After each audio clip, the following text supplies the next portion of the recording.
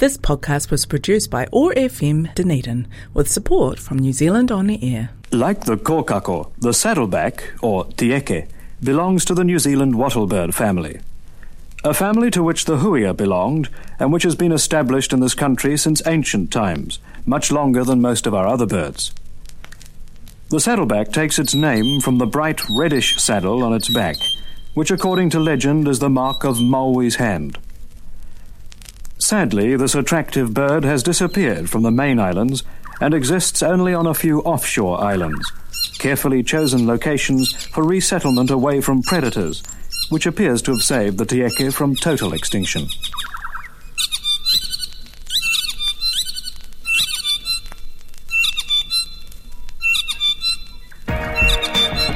Community or chaos? We can construct and nurture community or fall into chaos. Over the next hour, Marvin Hubbard hosts conversations toward creating a fairer, more equal society. Community or Chaos is made possible with the support of Quakers Aotearoa. You'll find them online at quaker.org.nz.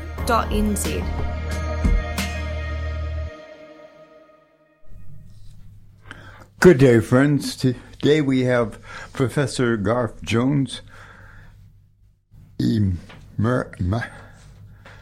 Emeritus Professor at the Department of Anatomy at the Otago University School of Medicine, and his research interests include human anatomy and ethics. He has also written 2 articles on the financial and management crisis at Otago University. You can podcast this by going to oar.org.nz and then going to podcast and then going to Community or Chaos. Well, welcome to Community or Chaos, Gareth. Yep, thank you very much. You've written 2 articles, the crisis at the university. Could you briefly, what led you to want to make a comment about? Well, I think in one word, desperation. And desperation because there's no forum in the university for raising issues and for discussing all these proposed redundancies. But I didn't want to condemn the leadership outright or to say exactly what I thought, because I thought, well, a great number of people, particularly letter writers, have done that. But what I wanted to do was to bring to the surface the issues and see if I could get the senior leadership team to address the fundamental ones. I also wanted to bring these to the attention of the university community in general. Now, I was aware at the time that every single member of staff is liable to be made redundant. And there was and still is a huge amount of fear among staff. Perhaps what I often describe as they're petrified. This means that few staff have wanted to lift their heads above the parapet, feeling that if they did, then the chance of them being made redundant would be even higher than otherwise. And it seems to me that this is a tragedy. It's hardly the atmosphere that genders free discussion and trust among staff. So what I hoped that those 2 articles would be to have an educational role in the whole situation. In other words, to get people to think, to reflect, and to ask questions. Do you think that it seems to me that both in the health sector and the education, tertiary education sector, there seems to be an abyss between staff and management, with the result that staff often feel not respected or consulted over decisions that may influence their conditions of work or whether they actually have work. Is this the case at University of Otago? If you'd asked me that, say, 10 years ago, I'd have said no. But that's not the answer now. And I would have said it was fine. But the very simple and very sad answer now is an emphatic no. There simply has been no discussion. Everything is top down. When forums are held, they consist of staff being told what has been decided, and there's a chance for people to ask questions. And this is what is described as consultation. But it's not consultation, at least by my definition. But there's no, in other words, to and fro discussion. and there are no requests for input into central decision-making by any staff across the university. And so I think the result of all this is a profound lack of trust and demoralization, as staff feel they are simply being treated like pawns. And I think it's made even worse by the lack of information made available regarding why there is this financial problem. The few details made public, and the ones in the ODT, are not very convincing. The information they've gotten, they actually got fairly late, haven't they, in the piece? And I think they've only got a part of the information. But even then, the management knew they had problems months before the staff was aware. Oh, yes, and that was only admitted this year. For quite a long time, the staff have been told that finance is very tight. They have to cut back on numerous things. But it's not been clear why that is the case, and they haven't been told. But now they are being told, but they are, as I say, I think they're only being given a part of the answer. They're being told that it's all government underfunding, which is partly true, but only partly.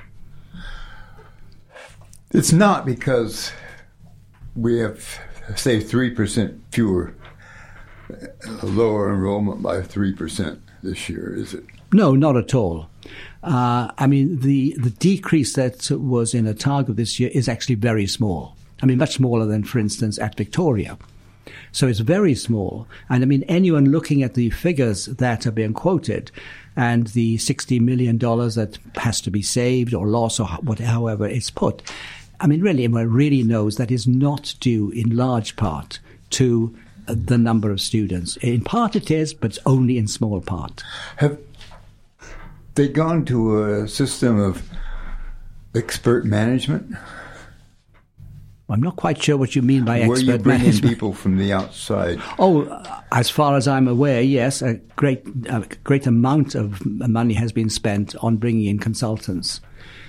Would these consultants be financial consultants, and would they be sympathetic to the aims and purposes of the universities? As a general rule. Well, I assume that is how they sell themselves, but I don't know in detail.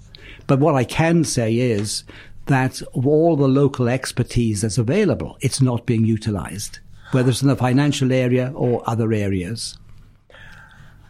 I have an acquaintance who works in a governmental institution, and this person dislikes contracting out. She says it harms the institution, especially in the ability of the institution to make decisions. It harms their institutional memory, and it's often a big waste of money, and it's always very expensive.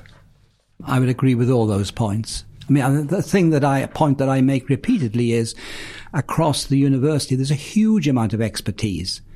And yet that is not, which you could get for nothing because it'd be part of people's jobs. But that's not being utilized. The question, why, I know you can't answer this fully, but why would they carry on with the building program and the landscaping and $1 million for a new logo on the very year when they're talking about massive redundancies? I can't answer that. Especially when they knew 6 months ago, or probably longer, that they had financial worries. I think very simply, people are bewildered. No ordinary staff member can begin to understand what's going on. Because I suppose with many of us, we tend to look about this as, with our own house or anything that we own, then we know that there are limits to what we can spend. And if we're at all sensible, we act within budget. And up until, as I say, the recent years, that's what the university has done, but it has ceased doing that now. And why it's gone in this direction, as I say, for most of us, if not all of us there, we simply can't understand it. What were the long-term results of these decision making by the university during this crisis on the future of the university?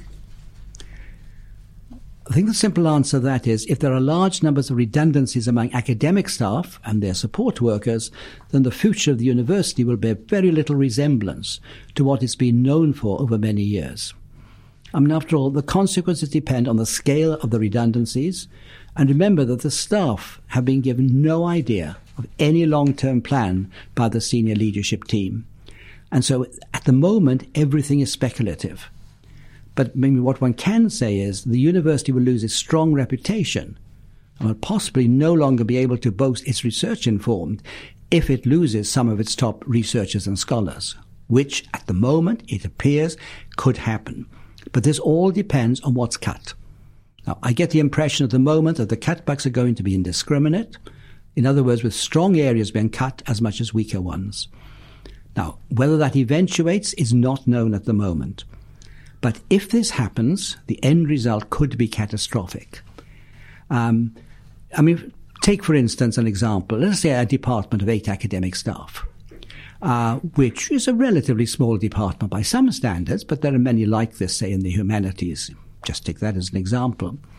But it's still able, say, to cover the main areas of their discipline. But if that department, let us say, is reduced to 5 or 6 academics, it becomes barely viable.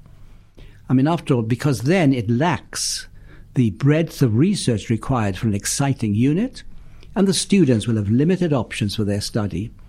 And the chances are that the staff will be lost, and students will go elsewhere to study in that particular area. Will they have trouble replacing faculty of high standard when they're able to replace them if they do this?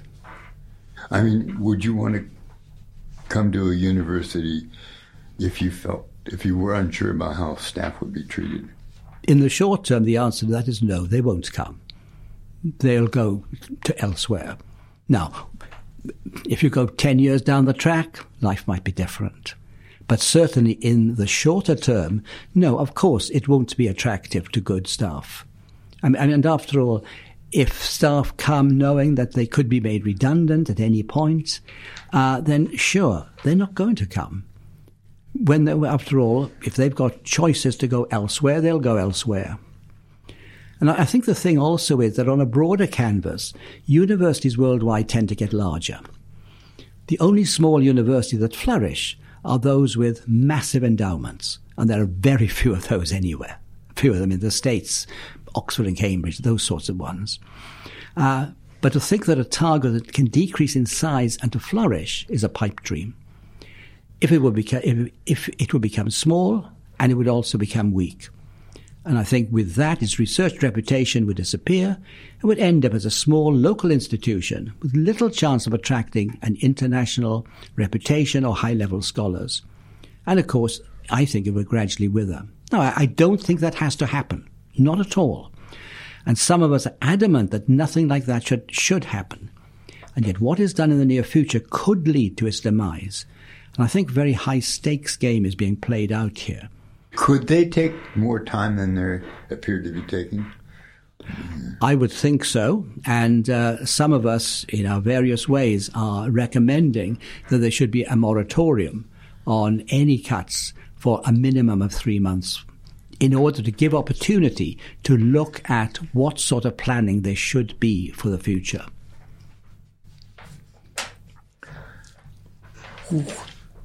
What do you think brought about the change in the way decisions are made? I get the impression you feel that in the past there's been better policies and more consultation. What's changed that? Well, for whatever reason, I think we moved from what you might call very much a congenial style to a managerial style. And that's something that's happened over the last 5-8 years or so.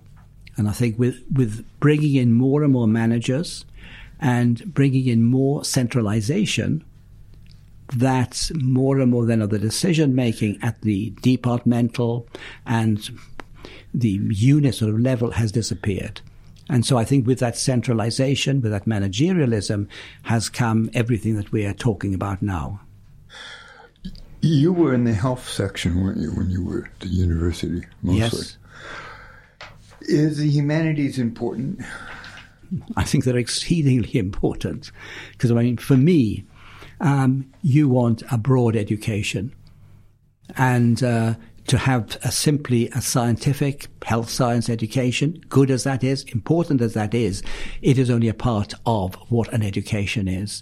So I think I would say at the academic level and certainly the student level, you want a broader education. And that's something that a broad university can give. But if you start cutting down on that, you become essentially a sort of technical college.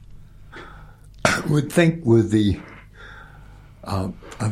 most of the university people would hope that we continue to have an open world where nations talk with each other, where we see the world in an international sense as well as a national sense.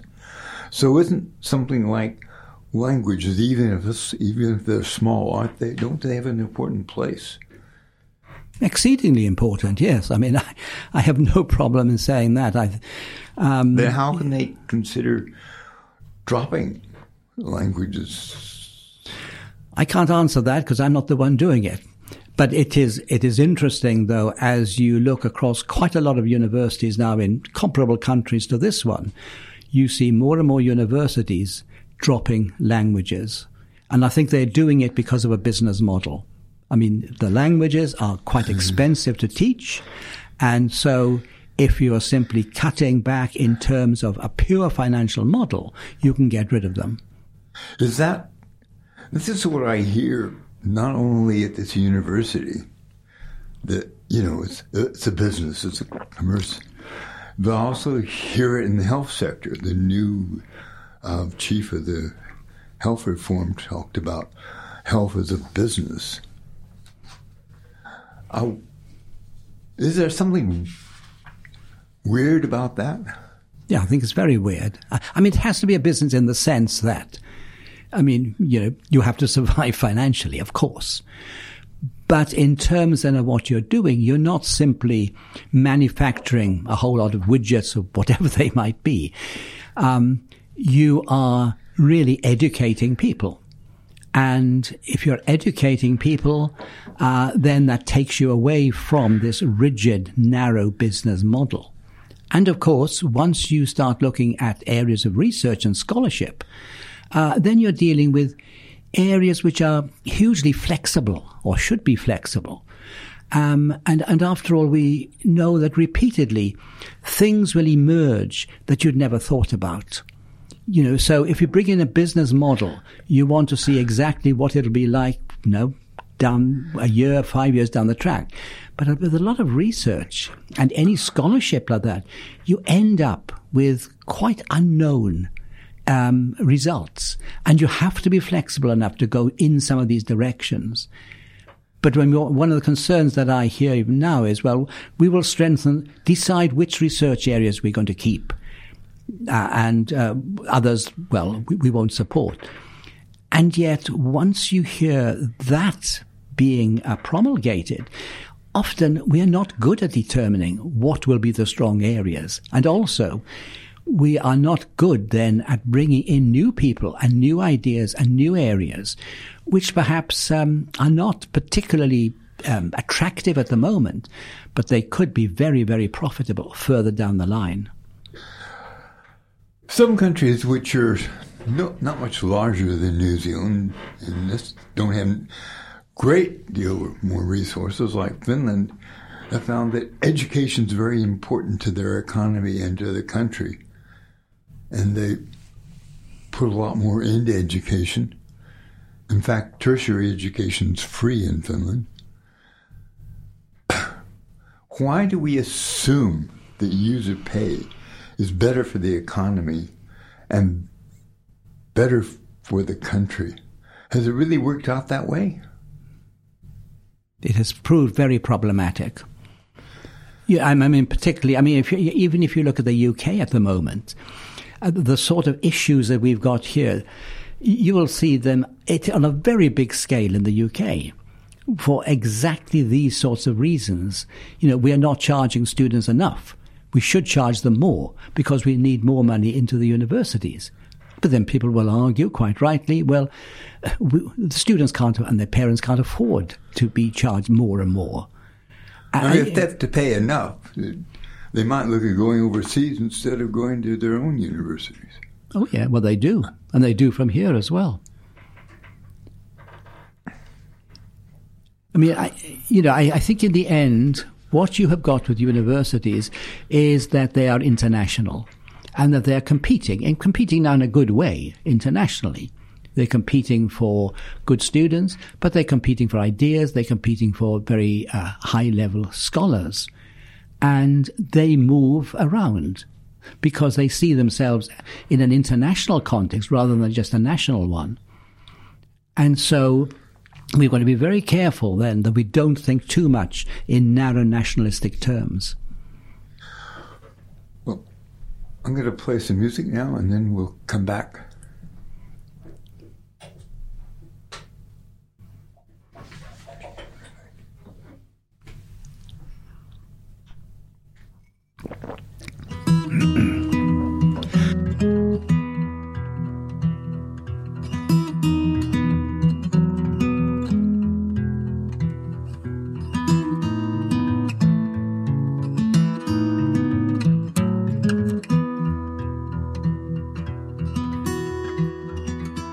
This guitar came from a timber, from the body of a tree, through the workshop of a luthier. Now it's on loan to me, and it's good company after dinner, and it fits my hands just fine. But someday another singer with a pair of hands like mine will coax out songs much prettier, still hiding in its strings, and sing stronger, braver words than I could ever sing. And folks are gonna love it, of this I'm almost sure. So I take good care of it, 'cause I'm borrowing it from her. Pass it along, pass it along. May it land in careful hands when we're gone. And carry it for a moment, time won't loan it to you for long. You don't own it, pass it along. This here is my country.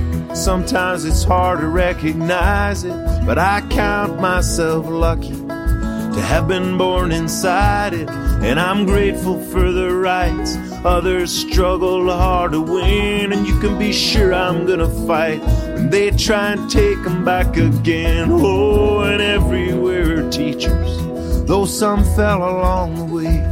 And the words they said still reach us, just like you're teaching me here today. And you may not speak it loud, but it's clear in what you do. And I hope to make you proud, 'cause I borrowed it from you. Pass it along, pass it along. May it land in careful hands when we're gone. You carry it for a moment, but time won't loan it to you for long.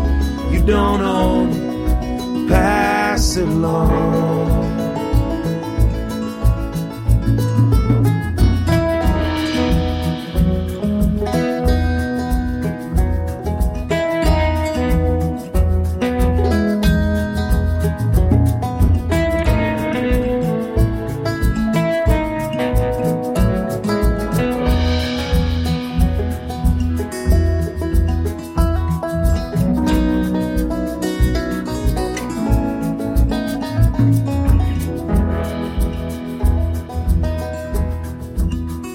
Seems these days we're in a hurry to grab up all that's left to use, putting patents on discovery, making seeds that don't reproduce.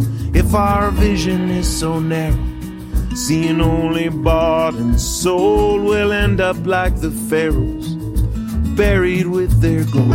We've all pushed this thing along, we've all been guided by our fear, but the river sings a song we've gotta be quieter to hear. It's in every child's face, new and hopeful as a stem. Best be gentle with this place, 'cause we're borrowing it from them. Pass it along, pass it along.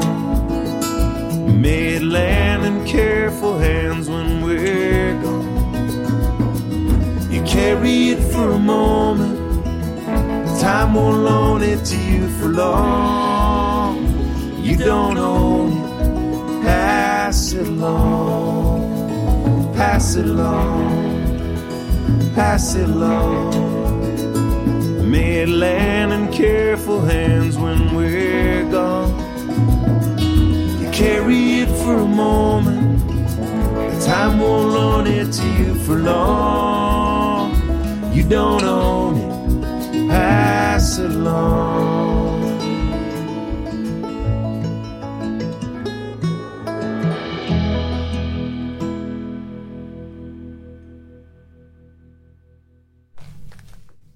That was Scott Cook, Pass the Future Along.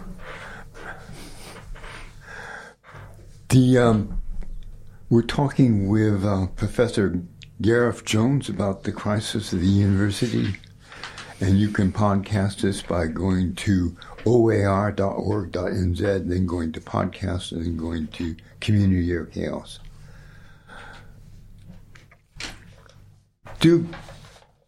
When we think of the education, now we're almost taught to think of it as an individual thing, as something you can buy. That, we end up where our education, we don't individually build the universities. We don't get the structure together. We don't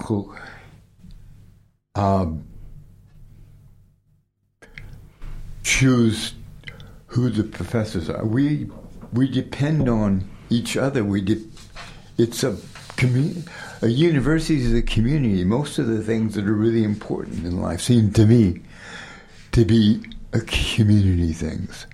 Why do we think that we individually own them and that our obligations are just to ourselves? I would say that a university is a community of scholars. Now, that's perhaps a very old-fashioned term, but it is people who come from different backgrounds, have different disciplinary interests, have different probably philosophical interests, but they are working together in order to provide new ideas, new scholarship, and also to educate new generation of students. So it's very much working together. And I think this is the trouble when you start getting to a more managerial system. It's the feel that you've got people who are not experts up there who are able to determine what the people at the coalface are doing, should be doing, and what is right and proper, if you like. But it's the problem then of having non-experts telling experts what they should do. Now, it doesn't mean to say that we can't all learn from each other. Of course we can. But having said that, when you've got people who are being driven by whether it's various social impetus, financial strains, whatever it might be, once they start then trying to determine exactly what should happen at the coalface, then I think you've got problems. And I think that's what you're seeing now. Well, what would you like to see happen at the university? And you obviously question if the university is considering things carefully enough. What priorities would you like to see? Priorities I'd like to see as a very strong research and teaching reputation, which of course is something which doesn't come overnight, but which has to be built up. And I think overall in Otago, it has been built up. What our concerns now are that it could be lost. But I think a strong research and teaching reputation, I think clear scholarly priorities obviously strong financial management, but as far as possible, a relatively flat management structure. In other words, all the time welcoming input from what I call the coalface, from the academics and those like them who are actually then producing the information, ideas, etc. And I think then this comes down to what are the values of the university. Now, it's very interesting that just 3-4 years ago, the university did a big exercise, which was to develop its staff values. And what came out of those were respect, integrity, curiosity, and community. And then they worked those out in some sort of detail. And I think what is a part of that is, and I agree with them, I don't think they're following them at the moment. They seem to have forgotten about them. But I think openness, transparency, taking staff into consideration, wanting feedback from your various experts, all this, I think, is required to really engender this strong research and teaching reputation. And some of it is often fraught. I mean, after all, academics can be brilliant. They can also sometimes be a bit stupid. They don't always have good ideas.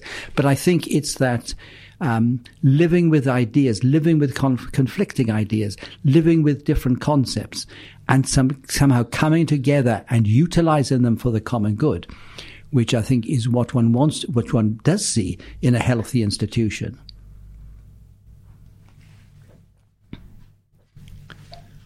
What would you have them do right now, besides ask for more money from the government?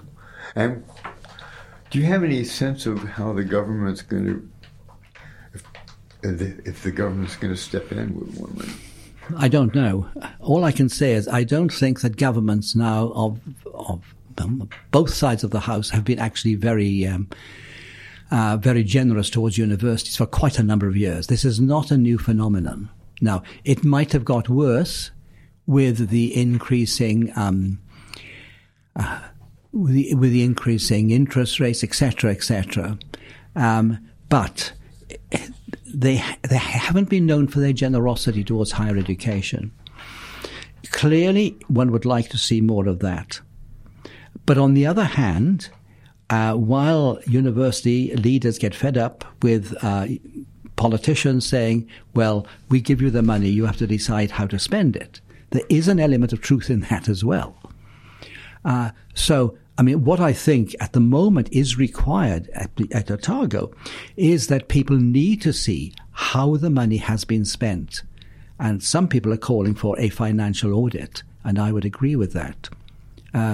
Because you look at how much, at what is said to be how much we need to save, that what's now become almost a mythical figure of $60 million, which is obviously a considerable amount of money. When you look at that, and you can see that's not entirely due to student numbers.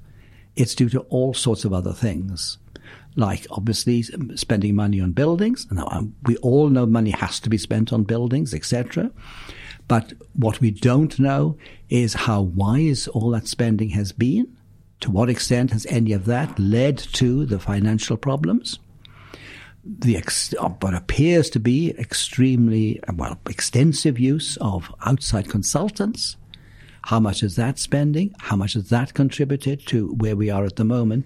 I think when people would like to know just why is it that we are in this particular position at the moment. One of the things that I question is when you get outside financial advice by these professionals often from America, but from other places too, they have a very orthodox way of thinking about the economy and money. And they're sympathetic to private ownership, and they're unsympathetic to other ways of looking at the economy. Well, one has to ask then, what is their track record? What is their track record? Because I assume that they've been advising other universities and are advising other universities. What is the track record? And what is the sort of the social and ethical driving force behind these particular consultancies? And is it something that one wants in our own university? Now, to what extent any of that has been done, I have no idea. But I would certainly like to see that. And I would like then also to see us saying, well, how much of this expertise do we actually have within our own campus and our own university? If staff have to be let go, should it all come from the academic staff, or should it, maybe there are too many layers of management? I think one has to look at and say, well, I mean, one of my dictum for many years now has been that the only people who earn money for the university are students, and with students, of course, the staff who teach them, the research they do, that brings in money as well. By definition, no administrators or managers ever bring in money to the university. Now, that doesn't mean to say we have no administrators or managers, of course not. But what it is telling us in this instance is, if you cut academics from discipline A, discipline B, or whatever it might be, or from profession C or D, then that will have huge implications down the line for a long time, very big ones. On the other hand, have we got too many layers of managers? I think most people would say the answer is yes, unless they're the managers. But we would say yes. And if you lost some of those, then one would think that would have relatively little influence on the university as a university. Whereas if you get more academics you get rid of, then that will have huge implications. The other thing I would like to say here is, too, I don't think there's any evidence that it's the academics and academic endeavor which has led to these financial problems. Now, there's no doubt one can always improve the efficiency of how you teach, etc. And it may well be that sometimes we have too many papers and so we have overlap between different departments. Then, sure, that needs to be looked at. But it needs to be looked at educationally, not simply because there are financial issues. So I think we could probably save some money there. But that would be probably on a relatively small scale to the problem that we are actually faced with. How much centralization of authority is appropriate? And do departments need a certain amount of autonomy when it comes, departments and research, and when it comes to making academic decisions? I think very simply, centralization is the bane of everyone's life, certainly as we have it at the moment. Now, obviously, it's useful, not useful, it's essential for certain projects regarding buildings, etc., etc. That has to be centralized. But it's simply destabilizing when it comes to academic decisions and directions, because the further one moves away from the people who are actually producing the information, the ideas, doing the teaching, the further you get into non-expert territory. And non-experts are simply that. They're naive or ignorant unless very well informed by the experts of the coalface, and unless they listen to them, because they don't know enough about the currents and the flows of the academic debate. Because as I think I've already said, new directions will always only come from those who are actively involved in the area in question. New directions will only be recognized by those who know what to look out for, and they're prepared to take risks and chart new directions. And there'll always be risks involved in this, but that's a part of what we are doing in any academic area. And after all, as one knows, new research often comes out of nowhere. Now, you can see this in any area, but it's probably best to see in some of the health sciences, where, you'll find that a particular therapy or something will come totally unexpectedly. I mean, no one had expected, no one had worked for it, but someone had come across something and then had developed it. And so a lot of the things are serendipitous, and sometimes they cross disciplinary areas. And so there must be a huge amount of flexibility if you're going to make use of what becomes available. But by and large, we as everyone, is not good at predicting the future in these areas. How would you raise staff morale if you were Vice Chancellor? By treating them and by trusting them and respecting them. And I think to say that, well, we know they are capable of making decisions about the directions and the future of the university. You've also got to keep them informed, and they must be seen as part of the important decision-making within the university. So I would say those two terms, trust and respect. And once you have those, then you treat academic staff as adults worthy of being taken seriously and not just dismissed and say, well, I'm sorry, we have to get rid of you. Okay, I'm going to play some more music and we'll come back.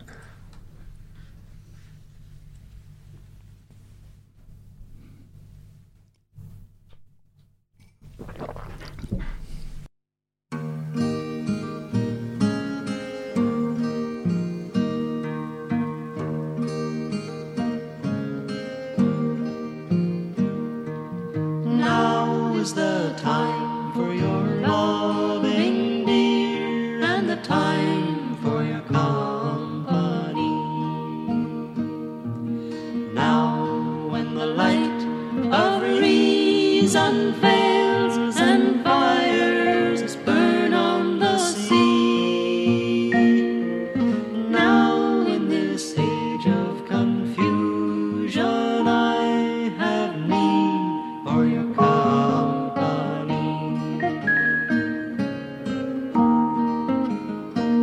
For I am a wild and a lonely child, and the son of an angry land. And now with the high wars raging, I would offer you my hand. For we are the children of darkness and the prey of a foul command. It's once I was free to go roaming in the wind of a springtime mind. And once the clouds I sailed upon were sweet as lilac wine. Then why have the breezes of summer, dear, been laced with a grim design? And where was the will of my father when he raised his sword on high? And where was my mother's wailing when our flags were justified? And where will we take our pleasure when our bodies have been denied?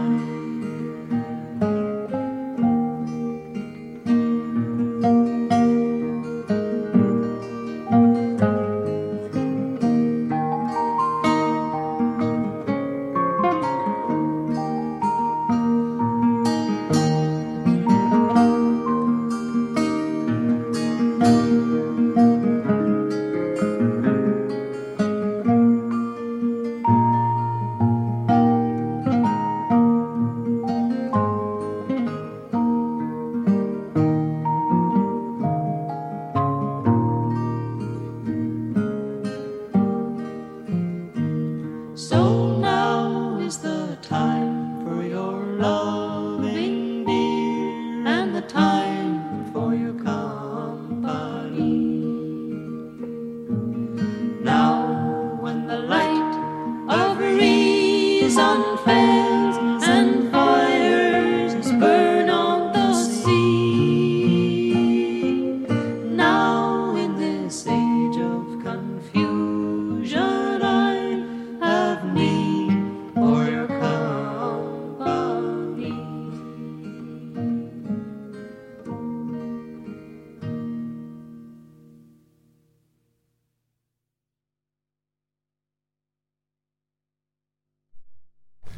Friends, that was the best of Mimi and Richard Ferrimi back from the 60s, and we're talking with Professor Garth Jones on the crisis at the university, which I think reflects a larger crisis in society.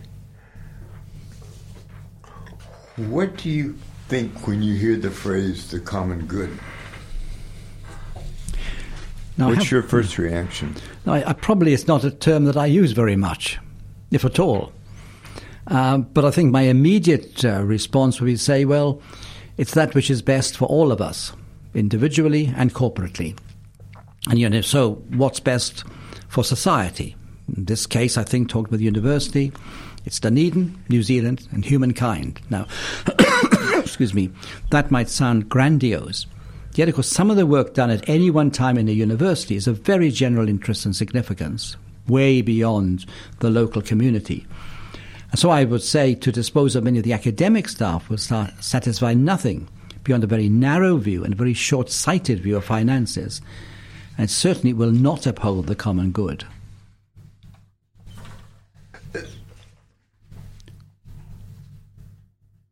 It seems to me the crisis at the University of Otago is not singular, though the university management has probably made mistakes and brought some of it on themselves. But it's not singular to Otago University or even to universities. You've seen it in all our public institutions. Mm-hmm. You've seen it particularly in the health sector. Mm-hmm. And I think it's the idea that we may have lost the value and the vision of the common good when we changed our economic direction in the late 80s. The time this has happened in the RD, the Inland Revenue Survey found that the wealthiest families in New Zealand pay less than half what ordinary citizens pay in taxes. Now, it seems to me that doesn't say much for the value of the common good. What does it mean for New Zealand and our citizens if we lose the value of the common good? Well, I think one would like to believe that the government, etc., wants a highly educated and an informed population. And this will largely come, in terms of what we are talking about now, of course, through higher quality education, higher education. And so a flourishing higher education system adds to the common good by producing inquisitive and creative individuals. And because, after all, these are the people who will lead in future and who will add value to whatever they do. But, as I think we've already been saying, the funding of successive governments suggests this is not one of their foremost values. Their interest in higher education appears to be minimal. So the reality is that universities have to go outside to attract additional income. Now, few universities flourish in the absence of external non-government funding. And that's why many vice-chancellors spend much of their time outside the university attempting to convince people to give to the university. And this is, of course, where alumni come into the picture. But quite apart from the relatively small amounts most alumni are able to give to their alma mater, and these are very gratefully received, but very well philanthropists can make enormous difference to universities. Unfortunately, there's only a limited amount of this in New Zealand, where philanthropists are not known for their large giving to the university sector, unlike, of course, in some countries. And so I think with this in mind, universities have to attract large gifts, and much of this tends to go to the health sector, with possible discoveries of therapeutic value.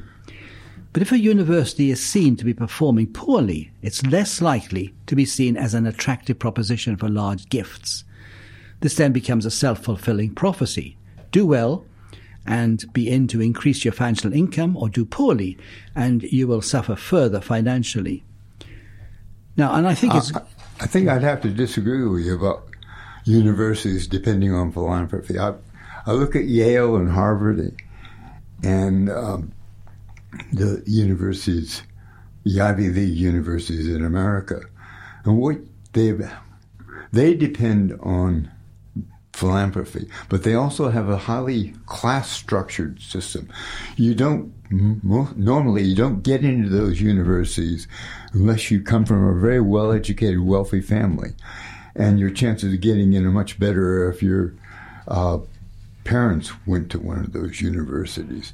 And America has become a very stratified society, and education is getting harder and harder to pay for and get.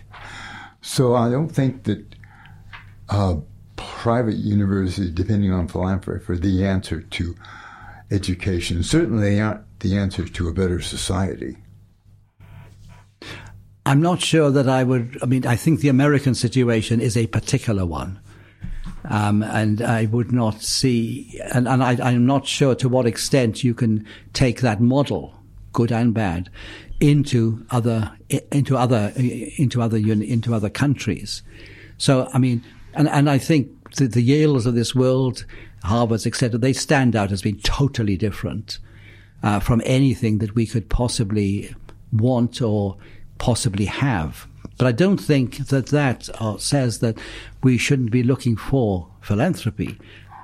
I'm not against giving to universities, but I'm against education depending on it. I think yes. I mean, I don't think it should depend on it. But I think when you have a situation where governments are not providing sufficient for the university sector, then you really have to go out and try and get more elsewhere. Why do you think governments aren't giving enough to education and health? Because they don't value them sufficiently. That could be part of it. But is the fact that our taxes have changed. We have GST, but many people and many institutions don't pay their share of taxation. Sure.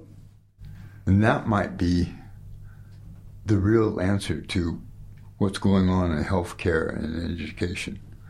They're symptomatic of the fact the government can't finance the institutions as they need to. I'm no economist, so I'm not going to get far into this, I can assure you.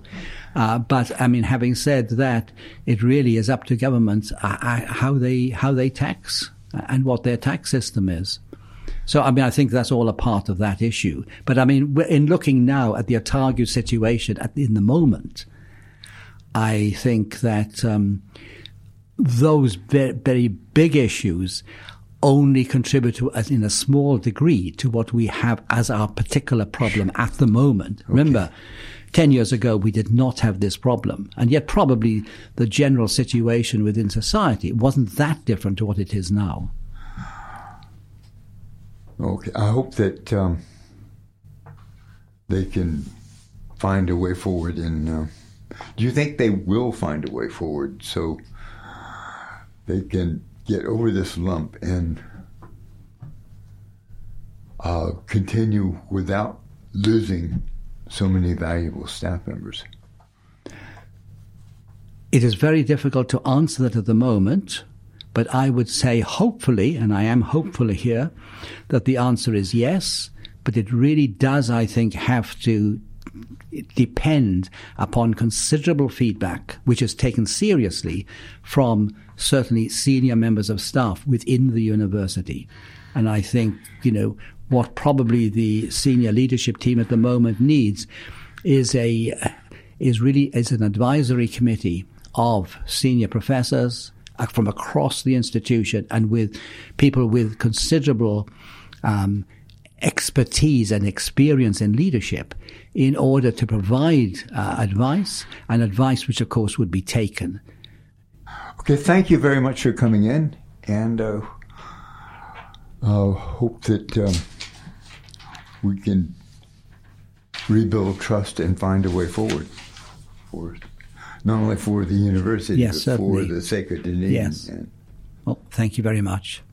This podcast was produced by OAR FM Dunedin with support from New Zealand On the Air.